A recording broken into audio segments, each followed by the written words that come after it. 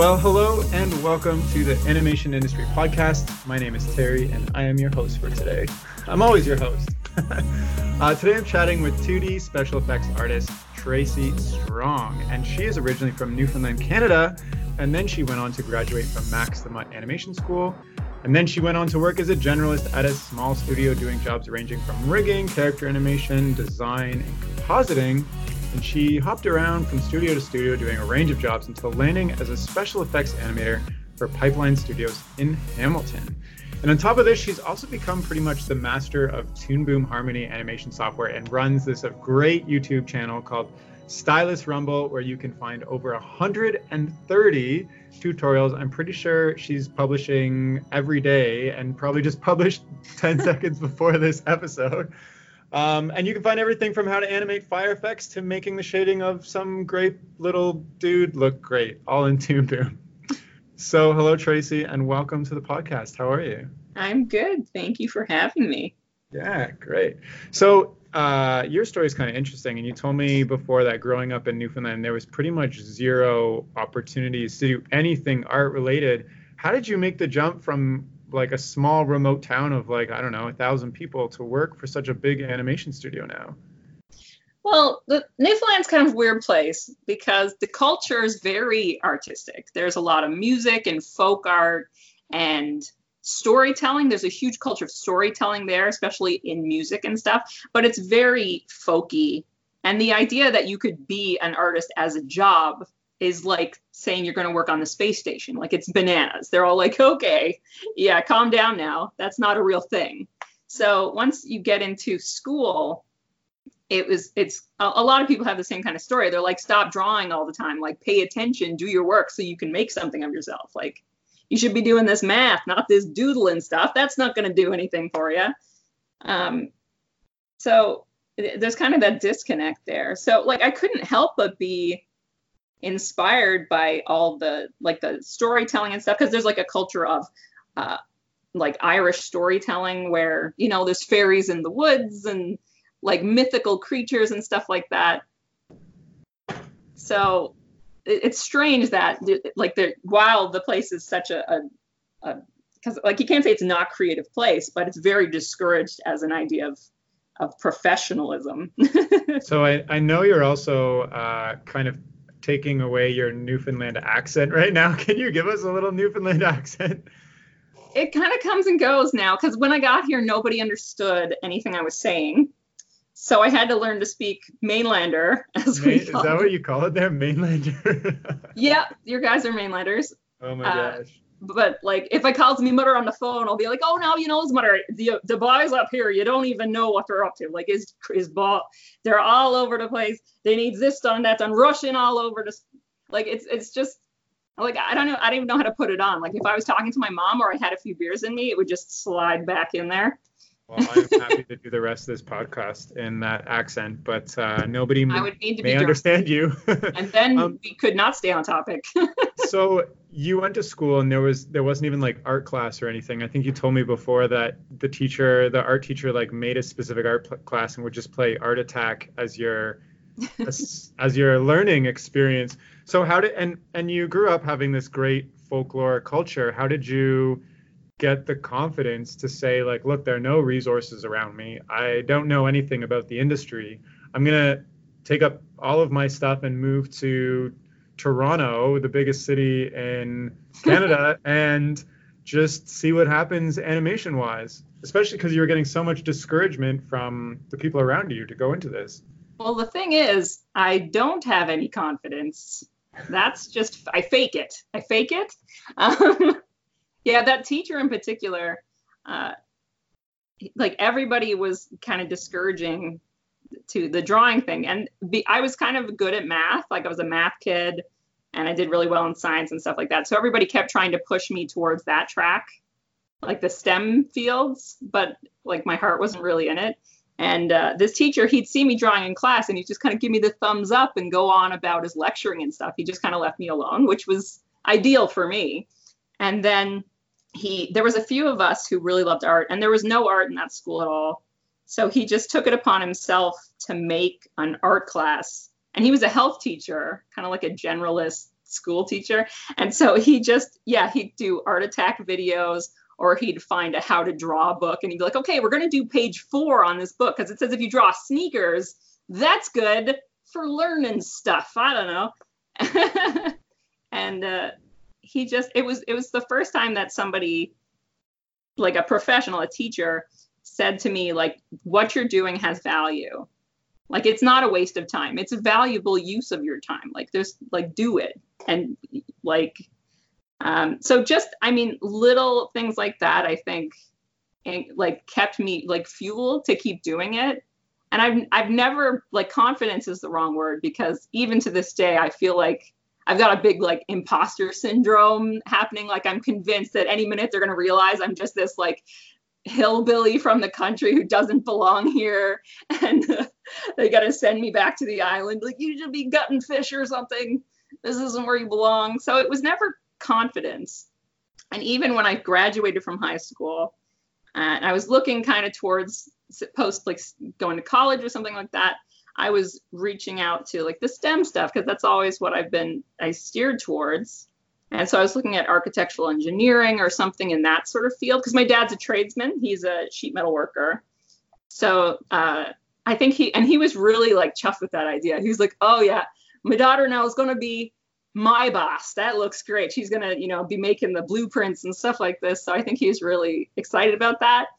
And I was kind of just talking to a friend, and they were like, you know what, you should just send one application out to the animation just to see. I mean, it's what you've always wanted to do. I'm like, yeah, but it's like, because ever since I was, say 5 years old, I was like, I want to be an animator. Like, I'd watch animation on TV, and I'm like, oh, this just seems so magical, and it's drawing and it's magic, and how do I do this? But it never seemed real.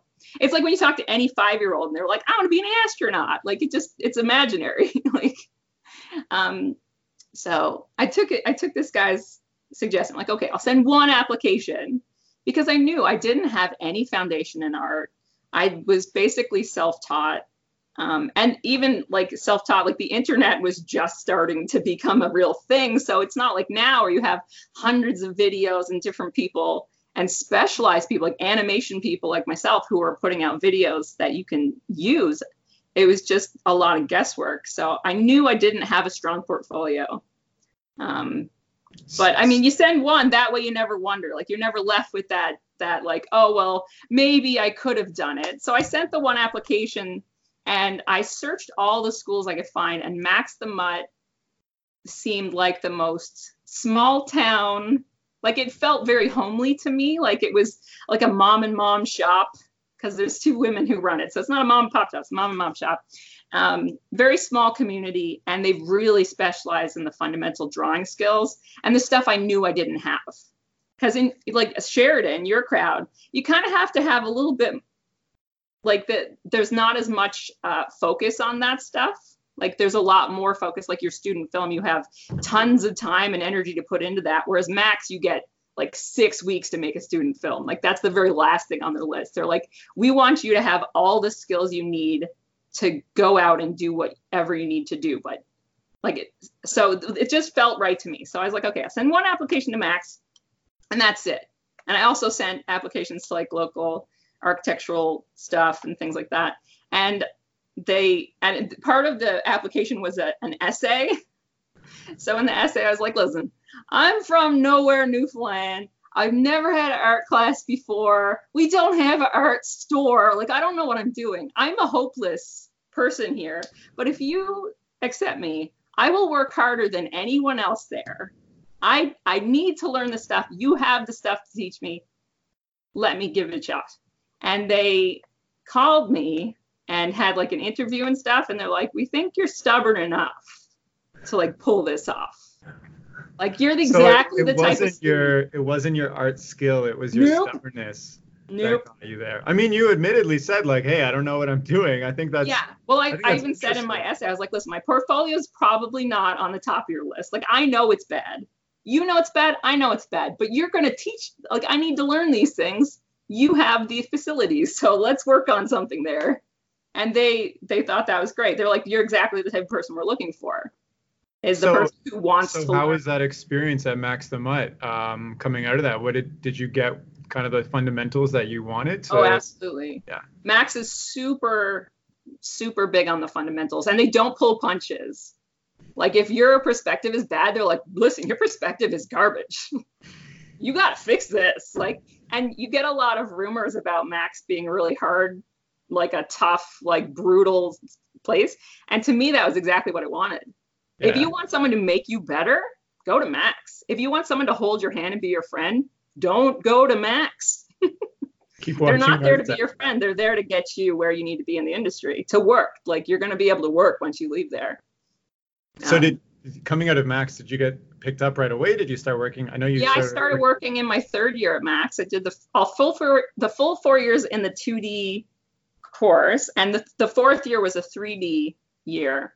And if you can, I mean, even if you say to somebody, I did 4 years at Max, that tells them something. They're like, okay, you're gonna run this gauntlet. You're not gonna give up because somebody made you feel bad. You're gonna keep going.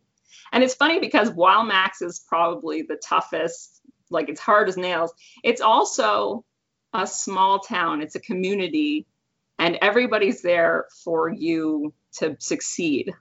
Like, it's hard, but they're hard on you because they want you to succeed.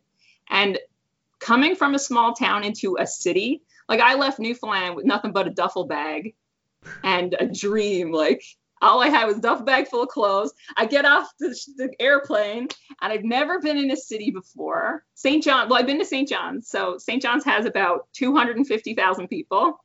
That's the biggest city in Newfoundland.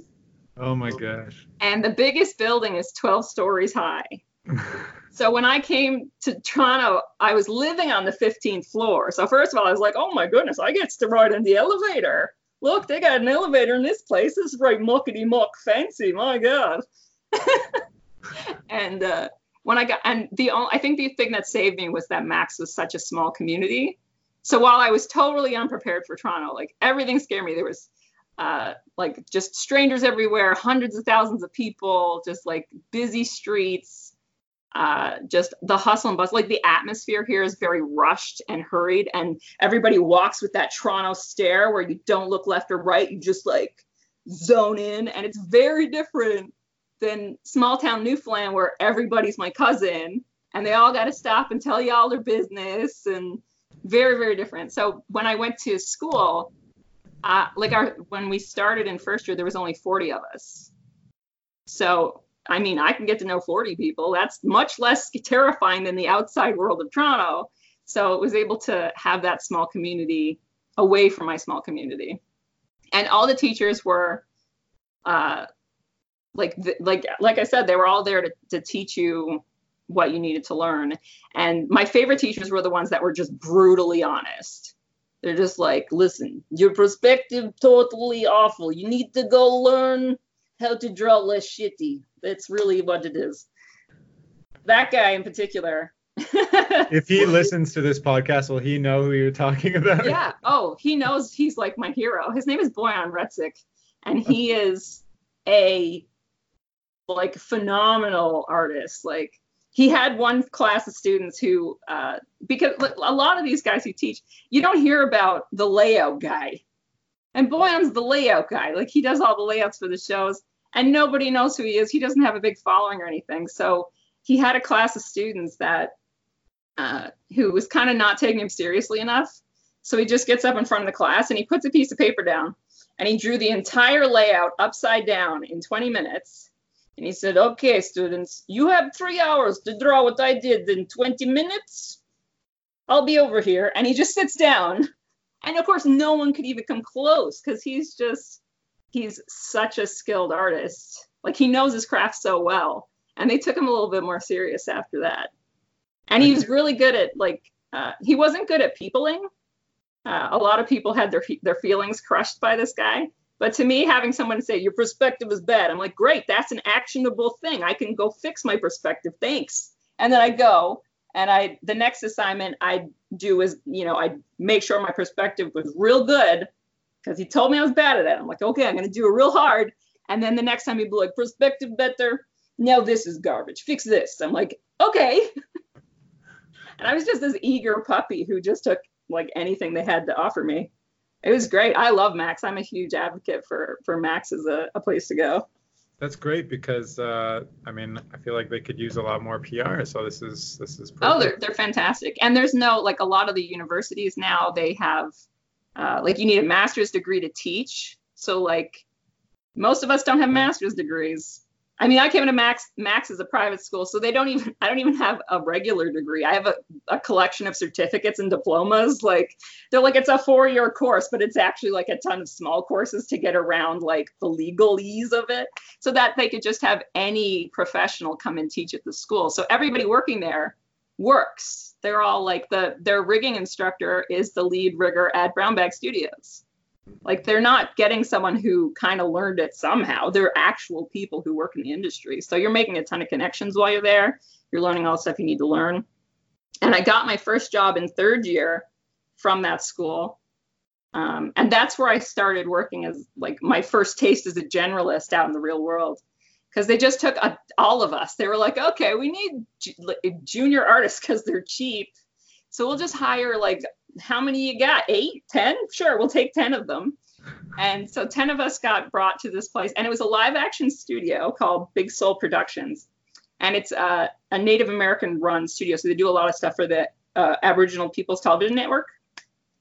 And they decided they were going to fund this guy's animated series, which was hilarious. It was like the native version of The Simpsons that took place in like a Mohawk reservation. What's it called? It's called By the Rapids. And it's worth looking up, especially season 4, because like technically not the best show on TV, but what a great time making this show.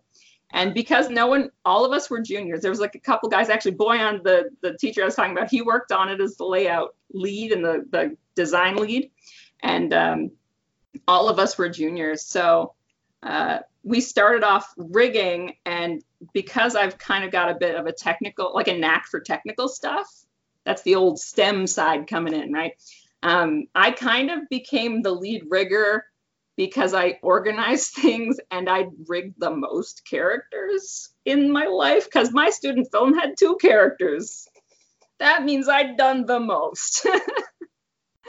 So those of us who were rigging, we just made it up as we went along. And there was Harmony was just starting to push out Flash. Like, it's still, because this was 12 years ago, 11, 12 years ago, something like that. So it wasn't a huge thing in the industry. And Max was the only school in the area that was like teaching. Like, I think we were the first ones around to get that class. So that's why they hired all of us out of the school, because we were the only ones that had any experience using it at all. So I don't know whatever deal they had with Toon Boom that made it a good choice for them, but that's why we got in. And we used a lot of help menu and a lot of guess and check. And we just talked to each other about like, okay, so the shoulder is kind of having problems. What do you think we should do there?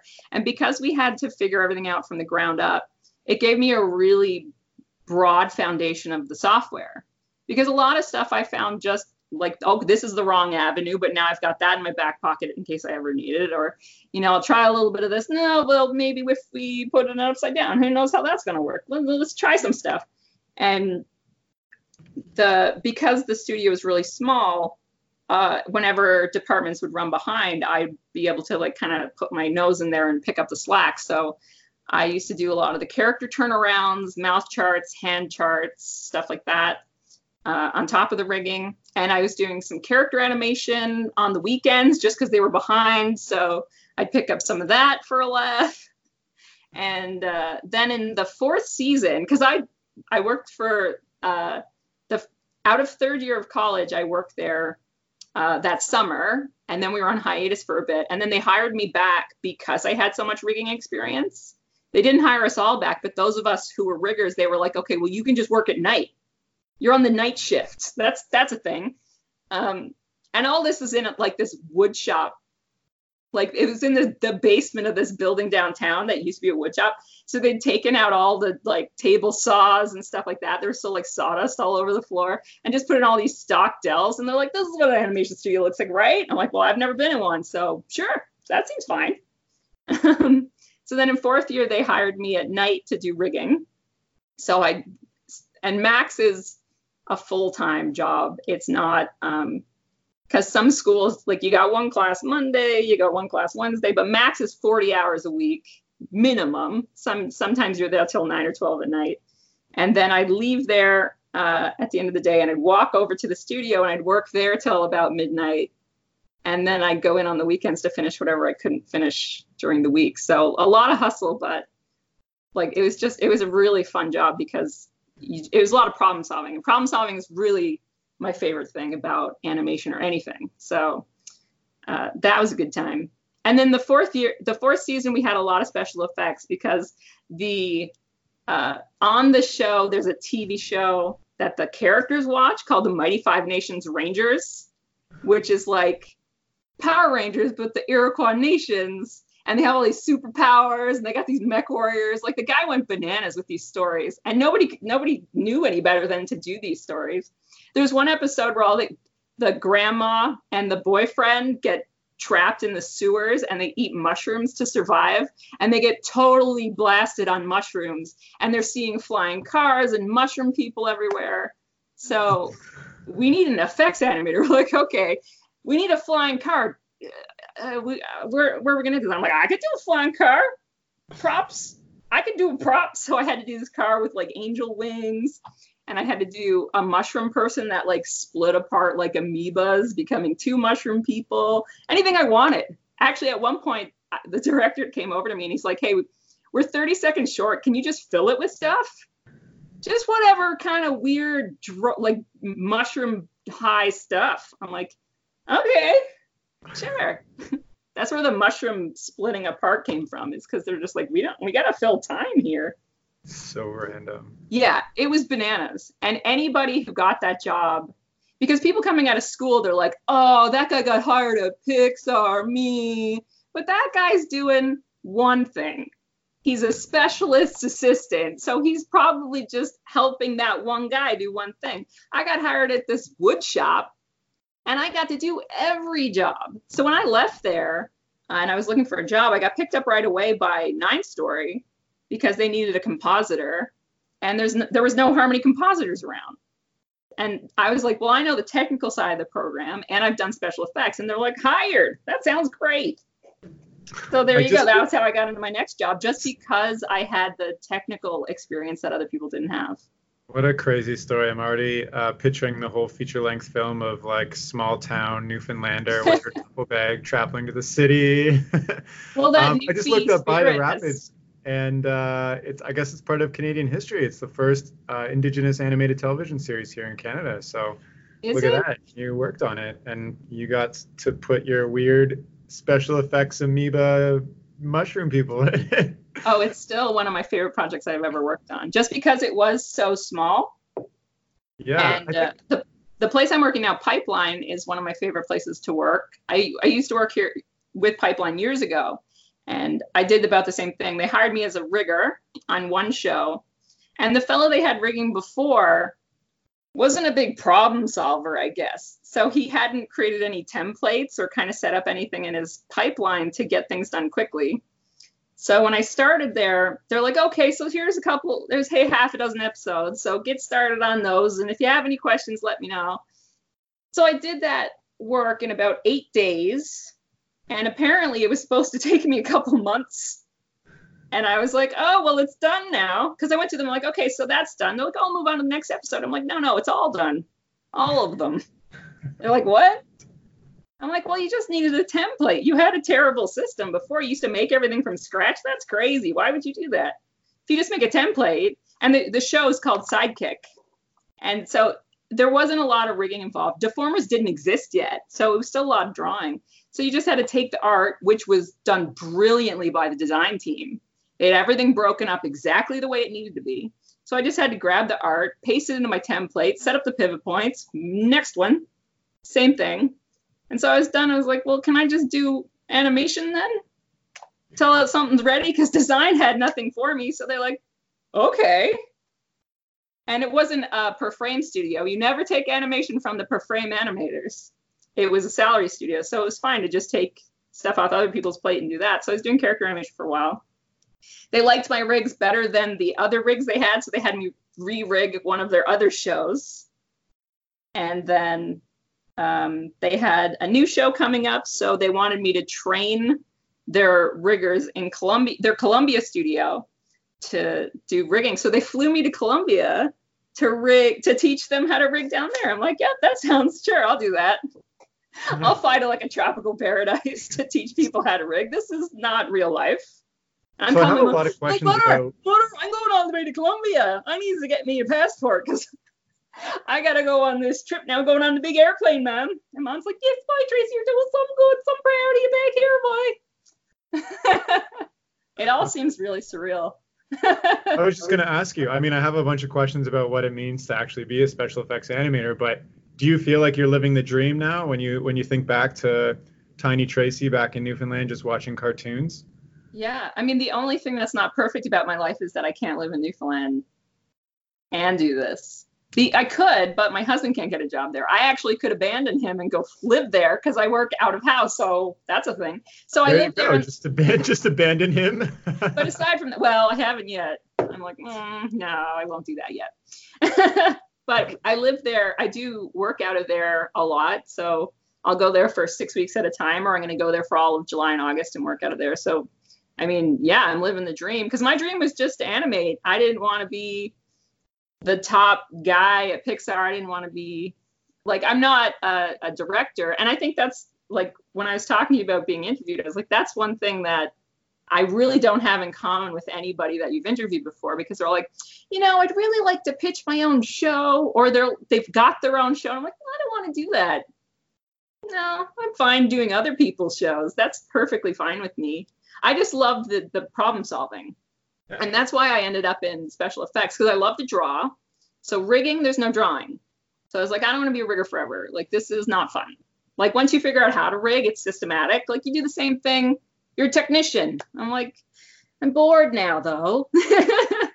So they put me in special effects. And most of the time, special effects means things that they're not sure who else should do it.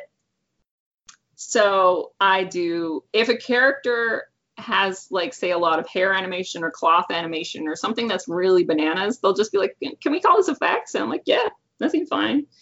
And I'll do, like, sometimes I'll even take apart the backgrounds if that is necessary to make the effects work. Like, whatever I need for the scene, that's what I do. So it's a lot of, it's a real generalist position. You need to have good drawing skills for the practical effects, like the fire and the smoke and stuff like that. But you also need a bit of a technical side when you need to composite those effects. Or, like, we have one show that has characters with sparkly dresses. So you need to design a particle system that goes on the dresses and can follow the movement and stuff like that and work within those realms. So it's got the perfect, like, balance of technical and art from any job I could see kicking around. I wanted to ask you, because traditionally when I think of special effects, it's like explosions or magic and stuff like that. But can you kind of go through the gamut of, like, the more mundane special effects to more exciting special effects? And, like, you mentioned sparkling dresses, which I might not have thought of as a special effects thing. So, like, what is your average special effects? Maybe you can just throw a bunch out there that. Well, that's the best thing about special effects is it's never the same twice. When I was my first, like, the compositing job I had at Nine Story was on a show called Wild Kratts, which is everybody's worked on Wild Kratts. It's got 752 episodes. Like, everyone's worked on it. I don't know what it is about it, but I did the compositing on the show. So all the lighting, which sometimes is considered effects, sometimes it's compositing if it's in harmony.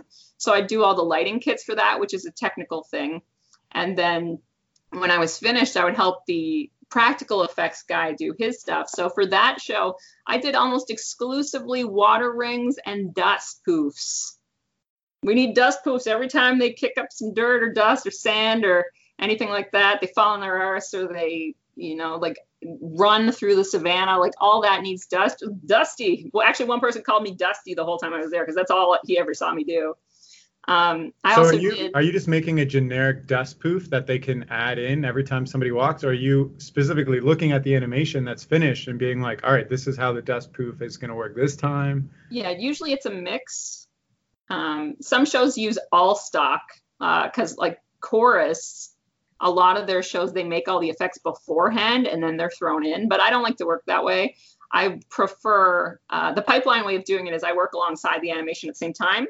Yeah. So I have my bucket full of dust and I do just like, and I'll have 10 different dust templates, say. And then if a scene, it doesn't work with the dust, I'll make a new one and then add that to my dust template. So you're just constantly collecting more and more dust that might fit and might not.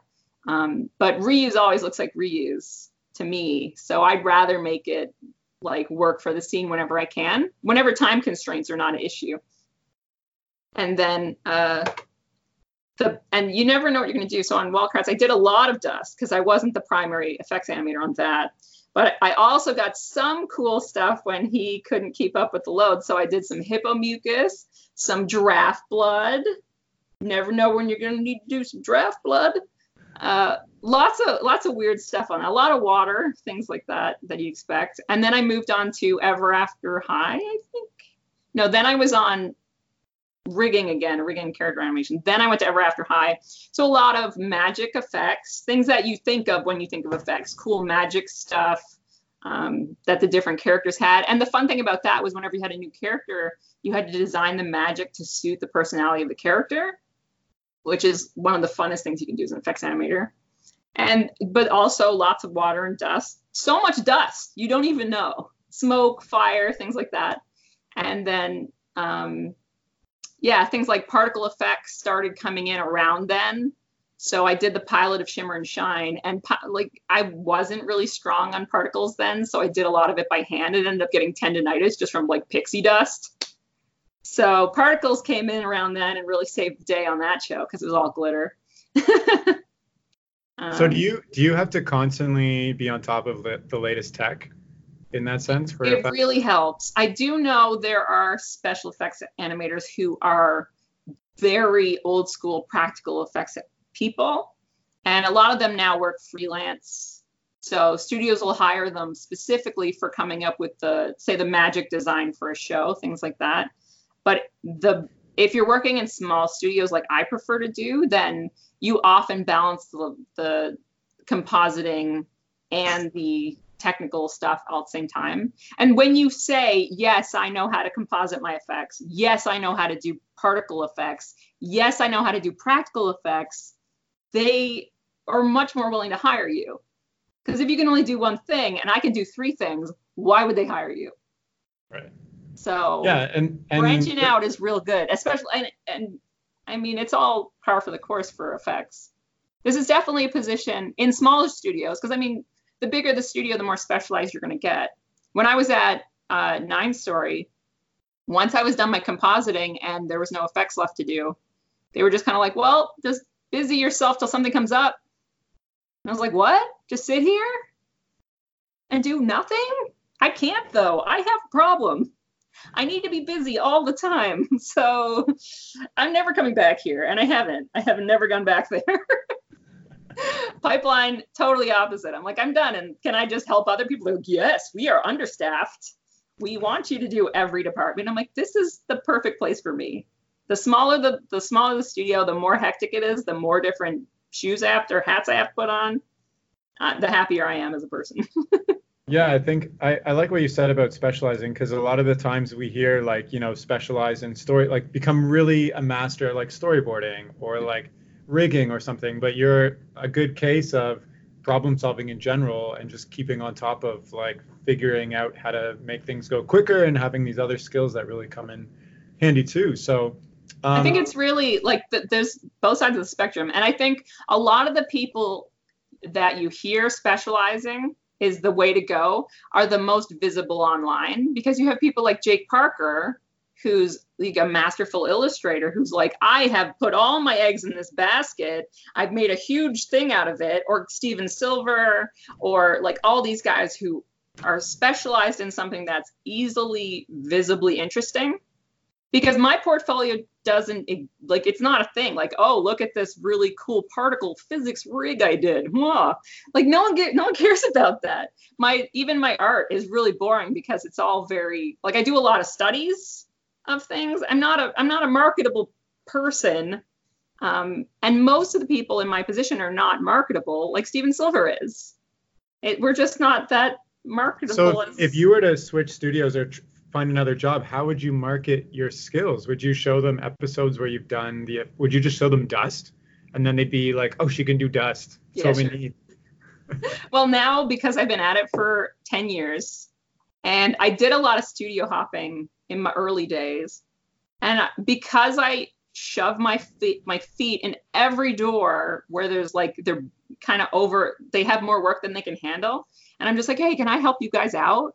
I know all the production managers and I know all the leads on all the shows of the places that I've been working on. Because even at 9 Star, I was so bored. I just went to my the animation lead. Can I do something for you? And he's like, well, you can help me render these shots. I was like, yeah, that seems fine. I'll just help you render at night because I need to be busy. So now if I need a job, I just email my friends. I'm like, anybody got a job? And that's the thing. The hard part as a generalist is getting your first job.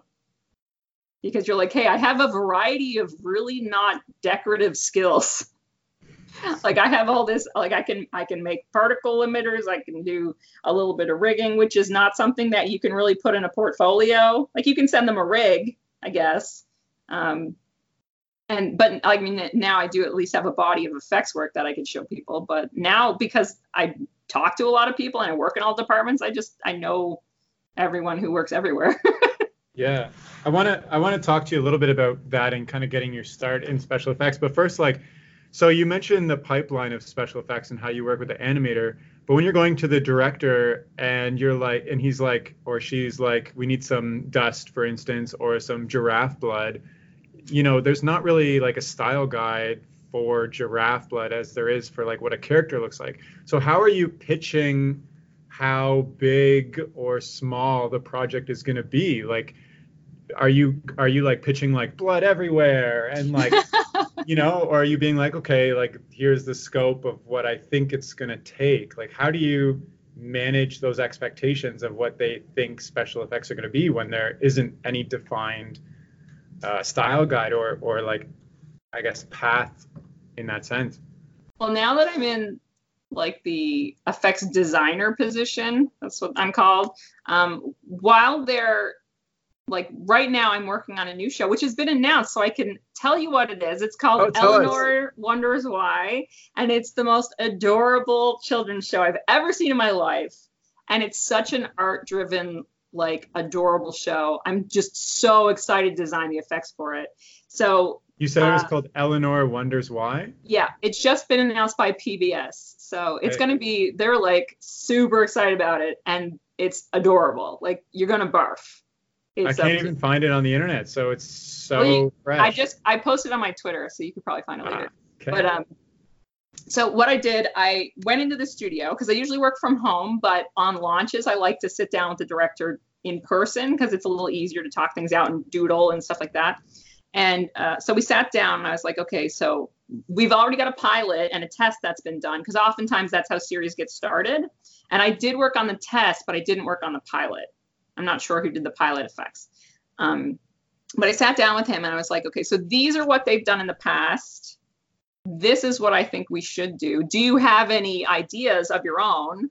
And oftentimes they don't, which is funny. Effects is kind of like a wasteland. Everybody forgets about effects. Like if they're not there, you need them to be there.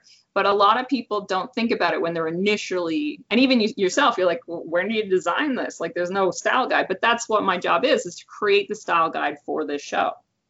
So once I get his ideas of what he wants to do, or if he has any at all, sometimes they don't, and I'll talk to the lead designers, the background designer, like whoever else is working on the show, look at what they're doing and get an idea. So for this super duper cute show, I was like, okay, how can I do cute dust? This has to be the cutest dust you've ever seen. So I'll do I did 3 little tests of different styles of dust, and there's infinity styles of dust, just so you know. And I sent them I also did some splashes, some ideas for like water, like rivers, things like that. Things that you're going to see in the show. And you can see based on the image what kind of a cute style it is. And then they'll take those 3 suggestions and they'll choose a favorite out of it. They'll say, oh, I feel like this one's going in the right direction, or that one feels like a little bit more right to me. And then I can take those suggestions and build on that for other effects that come up. And once the show gets rolling, usually the directors are pretty hands-off in effects. Like they kind of trust that once the style is established, like things are going to show up. Okay, water, water is water, fire is fire. So they leave me alone a lot, which is another perk of being in effects, is you get to just be abandoned in the corner and work by your own devices. But if anything new comes up, say they do an episode where the character has a magic wand and it works, then I would have to do I'd ask them if they had any ideas or if they wanted me to just go bananas, and then take whatever suggestions they give me and build off that. Give them some ideas of what I think, like give them a few, like say 3 different suggestions of what they could do, and then take it from there based on how they feel about it. And often if we come across a problem and I know I want to do, like, I have ABC of a solution. If I know I want to do B, then I'll just sell that one the best. So I'll say, okay, so A, it's not that great. It's got these problems in rendering, but we could work around it. C, really expensive. It's really detailed. It's going to be feature film, but it's going to take a lot of time. So I don't know if that works in your budget. But B is kind of the middle. It's got a little bit of the problems that A does, but it's not going to take as much time as C does, and it's going to be really reusable. And so they'll usually, if you sell it right, you can do the thing you want to do. I just looked up this show, and it looks, you're right, it does look absolutely adorable. Also, it's got like a nice watercolor background style, and but I also like what you're saying about kind of pitching. It's like, if you know the one that's going to excite you the most, then sell it, but sell it in a way that makes sense to the director too, because they don't want to pay an exorbitant amount of money to have you, I guess, toil away on whatever. Well, sometimes they do. If it's okay. Well, you got to think about it. If it's something like, say you're doing Sailor Moon and you're doing the magical girl transformation. Money shot, yeah. You're going to put a lot of money into that because it's going to be the same every time. You're going to reuse it all the time. It doesn't have to get switched around or changed. So that's a place where you could pitch something that's going to be real dollars. You're going to be like, I'm going to have to put in a lot of overtime on this. Like, it's going to be bananas. But you're going to have it forever. It's going to be like pristine. Then they're willing to do that. But oftentimes in TV, you have to find the cheap and dirty solution. And that's kind of my specialty, the old duct tape and gum scenario where you have to cobble something together that's real fast and it's gonna be good. The last show I was working on was a adventure show. There was lots of special effects, lots of fight scenes among 12 guys with magic powers, and there's explosions, entire cities falling apart. And I had 2 weeks to do an episode. So I was like, this is going to be real cheap, you guys. We're going to do some real dirty. You don't want to move this frame. There's a load-bearing frame. Like, if you move the camera, you're gonna see all that gum. It's not... So are you seeing, obviously there's a huge difference in special effects from feature films to TV, but I guess that's kind of the magic of TV too, is you have to do everything kind of really quickly. And do you almost find yourself learning like a lot more, I guess, ways to do things in TV because you have to do things so much more quickly? Definitely. The biggest sellability factor I have is that I can break down complex scenarios into simple solutions. So I just put up a video where I was like doing a effects hack of a feature film quality water. So I was like, you could do this real nice, or you could use a whole lot of cutters and reuse and duct tape and glue. And it looks pretty good. It's not as good, but it looks okay. We could get away with this. And that's the best thing about TV for me. I don't want to work on a film. I've been invited to work on films in the past, and it's not my thing, because I'm not a specialist. I'm not someone who really wants to spend 2 years meticulously tailoring every single piece of something. I'm not someone who needs to work on, like, to me, this show that Eleanor's is just as exciting as the one I just did with 6 magical fight scene. Like both of them are just as exciting because they both have their own unique challenges. This show is going to be a real challenge stylistically, coming up with something like Dust that can compete with the cuteness of the character designs. Like I'm just like, listen, I'm going to fight you now for cute ability on the show. And both of them are just as exciting to me. I've done TV commercials. I've done, like, to me, the show doesn't matter. I'm just, as long as I'm being challenged in terms of like upping my skill and solving problems, and like, I'm totally happy to do any kind of show. I would love to see like a 12-minute video of just all the different dusts you've created. Oh, well, I had to train a guy in at on Ever After High. And I was like, okay, so one of the important things you got to know is the difference between a twinkle and a sparkle and some glitter, okay? You can't just throw twinkles and sparkles around willy-nilly and think they're the exact same thing. That's ridiculous. Like, being in effects is, like, to me, it's just so much fun to really think about the difference between sparkles and twinkles and how you can get that unique one for each show. Every single show that needs sparkles, I make new ones. Some shows you need 5-pointed sparkles, some you need 4-pointed, some you need 3-pointed sparkles, some you have circles. You don't even know. You can get really bogged down thinking about every detail. And if I'm working on a cute show, I'll hide stuff in the dust. So I'll hide little turtles and hearts and stars and stuff like that. I never hide dicks. Don't do that. That is wrong. Are you saying that other people hide dicks? Yeah, there was a show, what was it? Maya the Bee had an episode hauled because one of the painters, the texture artists, had hidden one inside a log. And they're like, no one will ever see this. It's inside this hollow log. And the character was running by the hollow log. And sure enough, it was like right there, huge in the screen.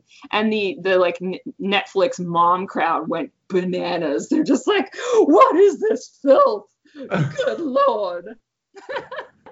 I think that's hilarious. So the episode got hauled. And I mean, they easily tracked that guy down. I don't know where he ended up, but you don't hide those.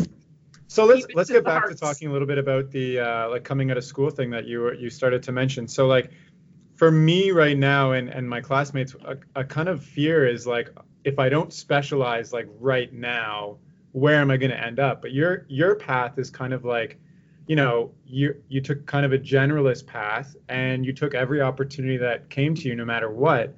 And I also know you kind of like, coming out of school, you don't really know anything, right? But there's like these big expectations, like I'm going to go work for Pixar right away, or like Cartoon Network or something like that.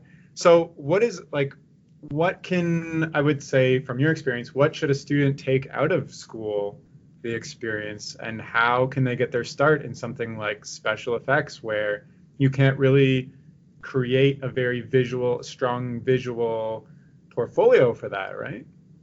Well, yeah, that's true. I think the important thing for students to remember is that all of you are bad. All of you. None of you are, We're all awful. Yeah, but I mean, the good thing is that everybody is. So you feel like, oh my God, I don't know anything. That's true, but neither does anyone else. So you're competing. Right now, you're all on the same plane. Like, right, you're not worse than others. But in school right now, like it's very easy to compare yourself to other students too. Like I can tell kind of where I sit in terms of like skill level in perspective drawing, for instance, or like life drawing, for instance. So from my perspective, I'm like, oh my gosh, this person over here is an absolute master. I'm not good at all at this. Or like, I feel like I have a good knack for this versus other people, but I'm just awful. Yeah, but everybody's awful, so it's fine. And just because you're awful now, like I had no experience when I got to school. I got to school, there were people who'd gone to specialty art high schools where they'd had 4 years of art education. They'd done life drawing. I'd never heard of life drawing. I got into class one day and they're like, so we're going to give out your materials list. You're going to need some gouache and some Conte and some this and that. And I was like, I don't know what these words are. I'm going to need someone to help me. And like the other students in the class who like the more city friendly folk take me by the hand and they bring me to the art store. And I'd never been to an art store ever before in my life. I was 20 years old the first time I set foot, and I was like, oh, wow, there's a whole store dedicated to just art stuff. Because we used to drive to town, go to Walmart. Actually, like, I got my start drawing on Xerox paper my neighbor's dad stole from work. Like, it doesn't matter where you start. It really, really doesn't. And I was definitely amongst the worst when I started in school. And I only had 4 years to catch up to people who had 10 years experience, and I was not as good. And the thing I had going for me is that I had that technical side, and I was able to get started in rigging, where a lot of people didn't. The people who were as good at the art stuff weren't as good as at the technical stuff. So I was able to sneak myself in that way. So there's ways to kind of sneak in, but a lot of the people you think are going to be the hotshot guys are just not. We had a guy who everybody was like, man, you're going to work at Blizzard and you're going to be the best one there. And then his girlfriend got knocked up. Now he works at a steel mill because he had to pay for baby milk. Like, so he's not even in the industry anymore. And then that weird girl who's dressed like a goth princess, she's now running a department over at the other place. And like, she's rocking, and everybody, you know, like the weird kid ends up being the rock star. And I don't think anybody was putting their money on me. And now, like, I have absolutely no trouble finding work. Like, the last time I needed a job, it took me 4 hours to find one because I built myself up as just a hardworking person. And I will take someone who's hardworking over someone who's talented any day of the week. I know plenty of guys who are real talented and they come in and they do the most beautiful animation in the completely wrong style. And then the director's like, well, this is completely wrong. You have to do it again. They're like, oh no, but let me tell you about my vision though. And the director's like, listen, child, I earned a place to have a vision. You don't get to have vision yet. And they just don't do well because they've always been told they're really good. They've been pat on the head for their entire life. And now all of a sudden everybody's telling them, oh, this is wrong. And it doesn't matter how qualified you are. I just sent in version 21 of a test because the directors just haven't really felt it was right. Like, it's kind of an abstract, one of those money shots that they're willing to put a lot of time in. And so I spent 13 versions going one direction in a really organic kind of a abstract way. And then they sent it to the client, and the client's like, you know, I don't feel like organic's the right way at all. Can we just trash it? And I'm like, yeah, sure. I did about 300 frames worth of cycles and all this stuff. Just throw in the trash and just start again. And people who have been told they're wonderful all their lives have no stamina to be told their stuff is wrong. And just being wrong, being the worst, is so good for building that stamina up. I was always the worst. I had, in my in-betweening class, our first assignment, we had this amazing in-betweening teacher named Fabi Filetto. And she walks in, she's about 5'0". She's got this beautiful glossy brown hair down to her butt with little bangs and cute little glasses. And she's like, hi, my friends. Today we're going to learn all about in-betweening. And she tells us all about it. And she's like, and thinking about the line taper and everything is just the right way. And think about your arcs. And she was just so passionate about it. She's actually a Disney in-betweener. She worked on a lot of Disney feature films. So she knows in-betweening. And we all did our assignment to the best of our ability. And I think a lot of us, because she was so kind and cute, underestimated what a brutal dictator this woman was going to be. And she comes in the next week and she's like, hi, my friends, everybody failed. All of you, 100%. They're all terrible. But the great thing is we're going to do it all again. Okay, so here's your new assignment and redo the old assignment. Cool. So I was like, oh, she's serious. I love her. This is what I want in a teacher. So it was just like 2 Bugs Bunny drawings to do. And some of the guys who you were thinking are going to be the best ones, the talented guys, took about 4 hours to get it done. And it took me 22 hours to get it done because I just didn't have the drawing chops to do it any faster than that. I just had to take a lot longer to do it. And I passed that assignment, and I didn't fail any other of her assignments. But when she came in the second week with those Bugs Bunny ones, she said, okay, some of you passed. And I think about 4 or 5 of us were the ones that passed because I was willing to put in the time it took for me to get it right. And a lot of people have this idea that speed comes by practicing speed, and that's not true at all. The fast guy is not fast because he's practicing speed. He's fast because he knows the fundamental things that it takes to create that thing. So he's not spending as much time doing the perspective by hand because he's managed to put that into his subconscious. So now you can see the perspective in your head a lot better. That stuff's becoming less of a physical thing. But if you're the underdog in this place, it might take you longer. And you might have to really put in the extra effort of thinking about exactly those things, like your perspective. You got to remember that. You got to remember proportion. You got to remember all this different stuff.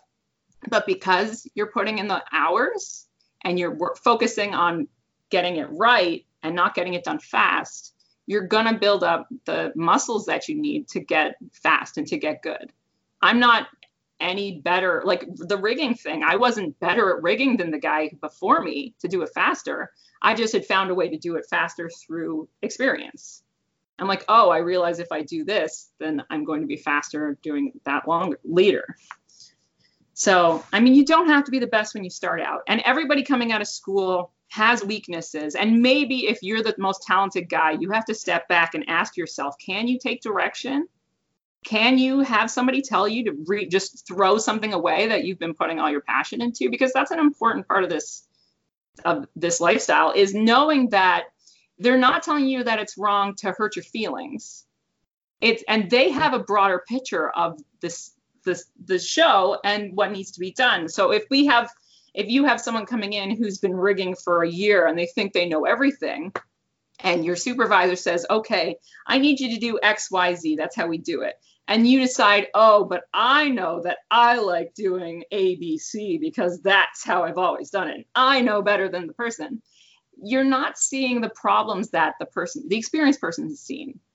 So like, yes, it's easier to animate if you do it that way, but on the back end, everything's going to break once you hit compositing. So like coming in with being open-minded, realizing that you have a lot to learn, you're going to do well just because you're going to pick up the stuff you need to pick up.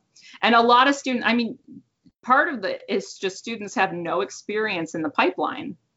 So right now you've got, say you have a class every day.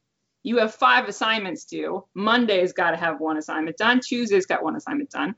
But when you go into the studio, they're like, here's 1,000 frames. Bye. Handle it. So you have to find a way to get those 1,000 frames done on time. Then the next episode rolls in. They're like, here's 1,000 more frames and the revisions from the previous episode. You have to be able to organize your own time to get that stuff done and get the revisions done in the timely manner. So like, it's just getting used to that environment and then like learning to schedule your own time and stuff like that. And with effects, I have to look ahead at all the future shows to make sure that the new designs are getting vetted by the director. And I also have to do all the current shows whatever current shows in production and all the revisions for the previous episodes that have been in revision. So I might be working on 6 episodes at a time. And no one's ready to just know how to do all that, to keep all that organized and to juggle all these balls when they come out of school. That's something you learn when you get here. And we are ready to teach people how to do stuff when they get here. That's another thing. Like, you're not expected to walk in out of school and be just ready to do what that's why there's junior animators. They know that you're going to need assistance and that you're going to have to learn stuff. So don't feel like you need to know everything when you get there, because we know you don't. That's not a surprise. Yeah. So for special effects animators, I know that some people specifically want to get into that because it's one of the few jobs left that still have a lot of 2D drawn animation, because if you're working on characters, that's a lot of rigs and stuff. So I guess, I mean, you've given us a lot of the skills, technical and personality traits you need to thrive in this role. But for somebody looking to specifically become a special effects artist, what are, I guess, the main things to keep in mind? It sounds like leave your ego at the door, first of all. Well, that's every position. Any position, yes. Problem solving, stuff like that. So for somebody looking specifically to get into special effects, what would you tell them to focus on? Well, for junior effects animators, what I get a lot of people who email me, and I'm totally accessible if you want to email me your effects and ask me about stuff. I'm totally happy to take a look at stuff. And what I usually see is explosions and big magic stuff and really cool stuff, but the basics aren't there. So it's like anything you want to learn, you have to start with the basics. So if I see a junior animator portfolio and it's a little simple splash, a little fire cycle, a dust poof or two, some sparkles, some twinkles, things like that, that's really going to show me if you're understanding the foundations of, like, the principles of animation. Because those principles that the characters follow also is a part of effects animation. So if you don't have those underlying principles, then your explosion is not going to work. So don't spend 6 months on an explosion when you could have done 50 different flag waves and learned a whole lot more in that process, right? So no matter what position it is you want to get into, start with the basics and actually start with the basics of that. Like, you don't start your perspective studies by drawing a city. That's crazy. So why are you starting your effects animation with an explosion? That's also crazy. If I'm going to run a marathon, I probably should start jogging a little bit at a time every day. So figure out what the most important fundamentals are. And in special effects in particular, you're going to look at things, organic perspective, because you're often drawing water and slime, things like that. Cloth, dust, so much dust. So organic perspective is really going to serve you well. There's a really good YouTube channel called Phil's Design Corner, and he does a ton of stuff on organic perspective, so drawing landscapes and things like that. And that type of drawing is really going to suit you well if you're getting into special effects. So if you're going out with your sketchbook, not just drawing humans, but drawing trees and water and rocks and things of that nature are kind of going to give you the good foundational skills you need. And learning, like, if you're going to be using Harmony, it's going to be worth your time to play around with some of the compositing nodes and things like that, so you know how to make your fire look like a lit fire and stuff like that.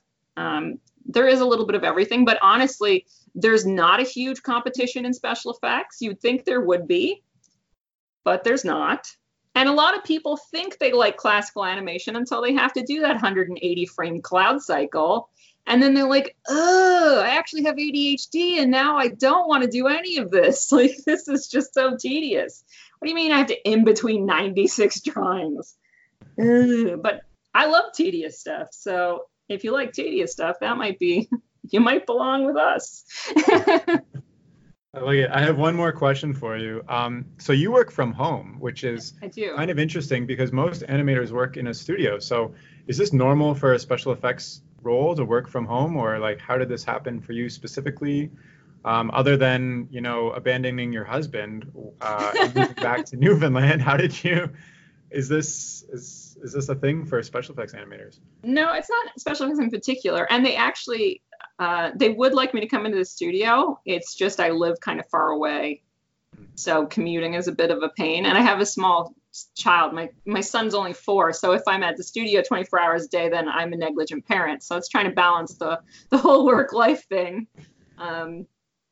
But I initially started working from home because I had some health problems, and so it was just easier for me to stay home 3 days a week.